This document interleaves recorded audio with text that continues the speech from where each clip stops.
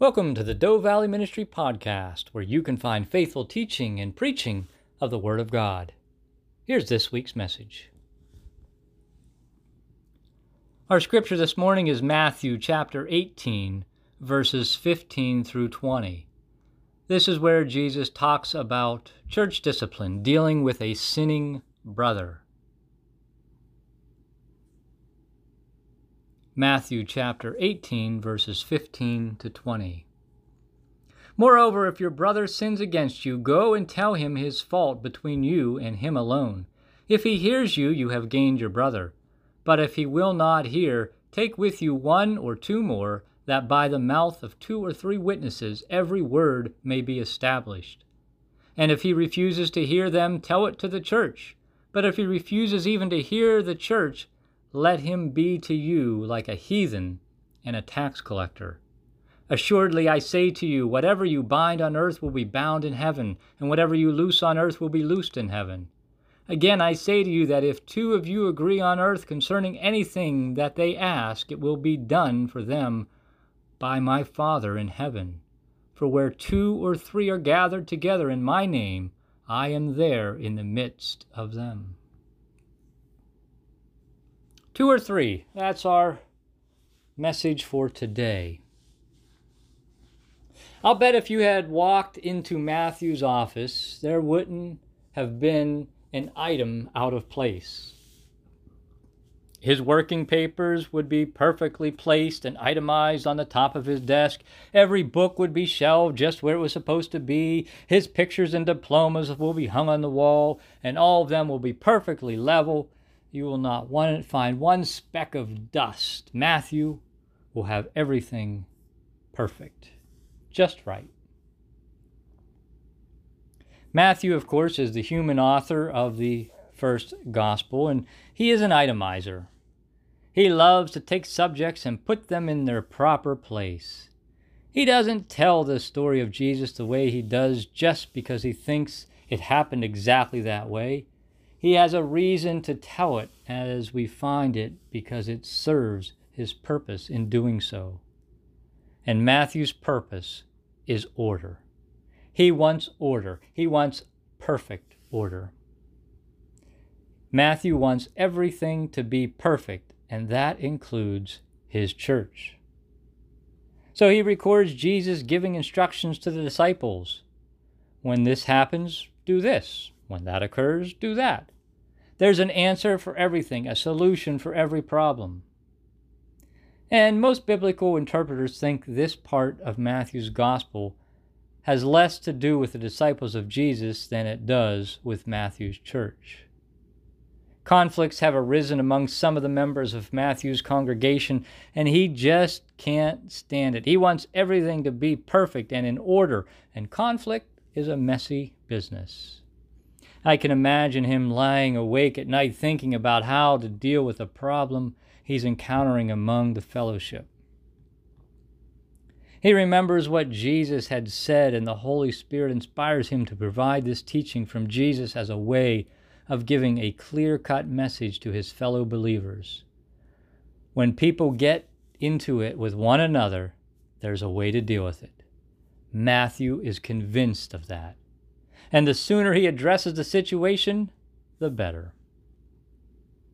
Honestly, the instructions are really quite simple and straightforward.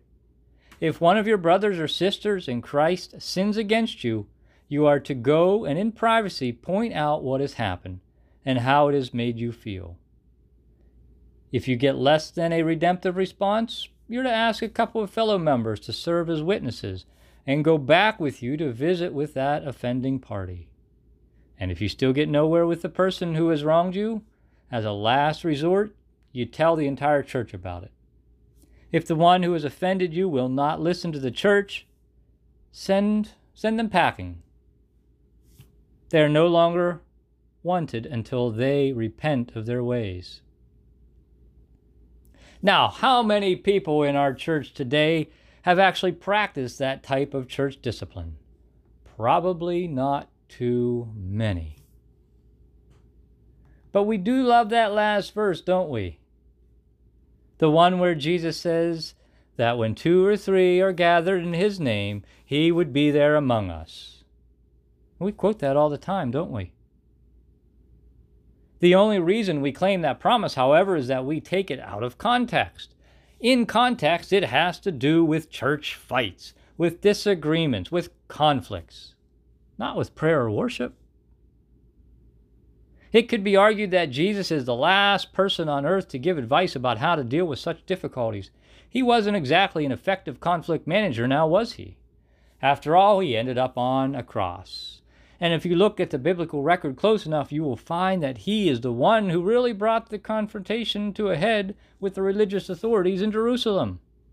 He could have stayed out of town. He could have laid low for a while. He could have let things simmer down. But no. He had to march full bore right into the heart of the battle. It was almost as if he was determined to die a martyr's death. But Jesus' method of conflict resolution starts to make a bit more sense when you consider the spirit of what he says and not just the 1, 2, 3 of it.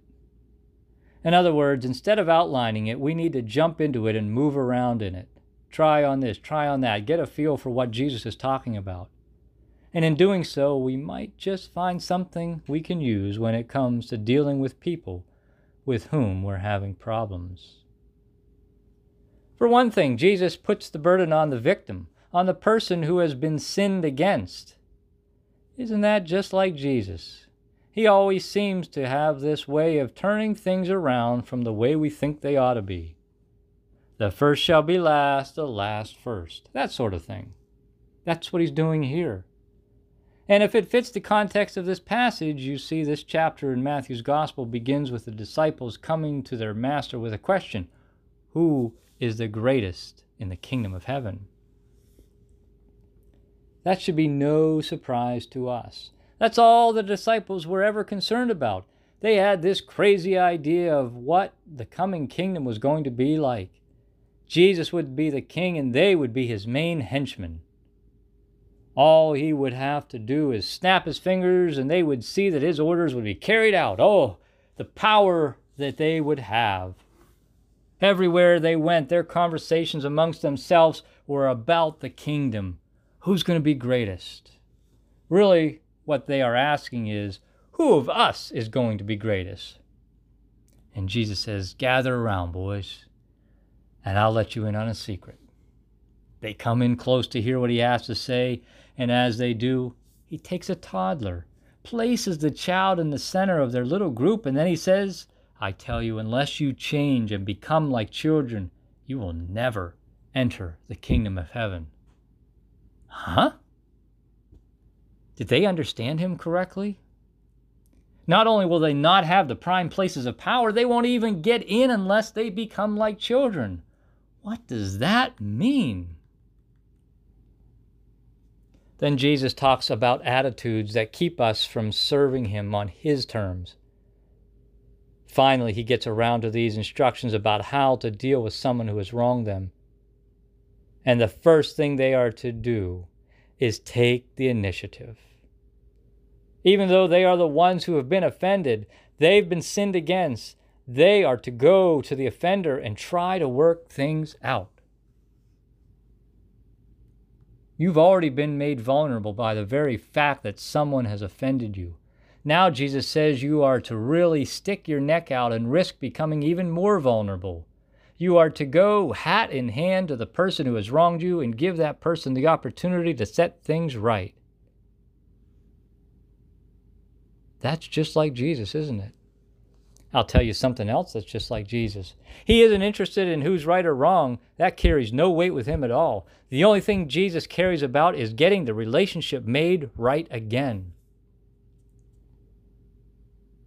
As you try to think of particular instances in which arguments have come along, when people have offended one another in church, when you've been hurt or you've hurt others, you probably can't think of any major episodes, at least not any that mattered for eternity's sake. What I'm saying is that not one of them mattered enough to hang on to. Not really, not one. When the dust of conflict is settled and all is said and done, especially all the hateful, hurtful things that have been said and done, Not a bit of it, not the littlest bit of it at all, is worth talking about or remembering. Some people have an amazing ability to remember the slightest offense done to them. The less than redemptive remark, the tiniest snub. They let it fester in their souls until it just gnaws away at their hearts, and little is left but resentment and anger. But in the end, especially as far as the kingdom of heaven is concerned, the only thing that matters is not what's been said or who got the short end of the stick. The only thing of consequence is relationship. And are we really so willing to give up our relationship with others? Relationships that have come about and been forged by our desire to follow Jesus? Nowhere in the New Testament Gospels will you find Jesus saying that the first order of things is always to be right. But he does have a great deal to say about forgiveness, about relationships, about reconciliation, about service and humility and vulnerability. He makes it sound like family, doesn't he? You know, it's not easy being family. I've got 2 brothers. And I know my mother and grandmother can remember things that happened years ago. Not necessarily correctly, of course, but they don't recall some that occurred or they said a few days ago. That's hard to deal with. Some of you know what I mean. And we've got in-laws who have some different views on life. I'm sure many of you know what I mean as well. It's family. Life would be a whole lot simpler if we didn't have family to aggravate us, right? Being family is not easy, but it's where Jesus chooses to be when it comes to being with us. Where 2 or 3 are gathered in my name, he says, I am there among them. That's family. It is when we are together that arguments can break out and disagreements come to the surface. It is when we are together that hurts occur and apologies sometimes need to be spoken. It is when we are together that controversy can split people apart. But it is when we are together that God chooses to be with us, breathing his Spirit upon us and in us, calling us to be the family of God. So when it comes right down to it, where do you prefer to be? With God and his family, or on your own to be left to the wiles of the devil? Let us pray. Father, you've called us to be family. That means from time to time we're going to hurt one another. Arguments are going to break out and we won't exactly be getting along. But help us to see the bigger picture. That relationship is more important than anything else. To that end, find us faithful to you and to your purposes.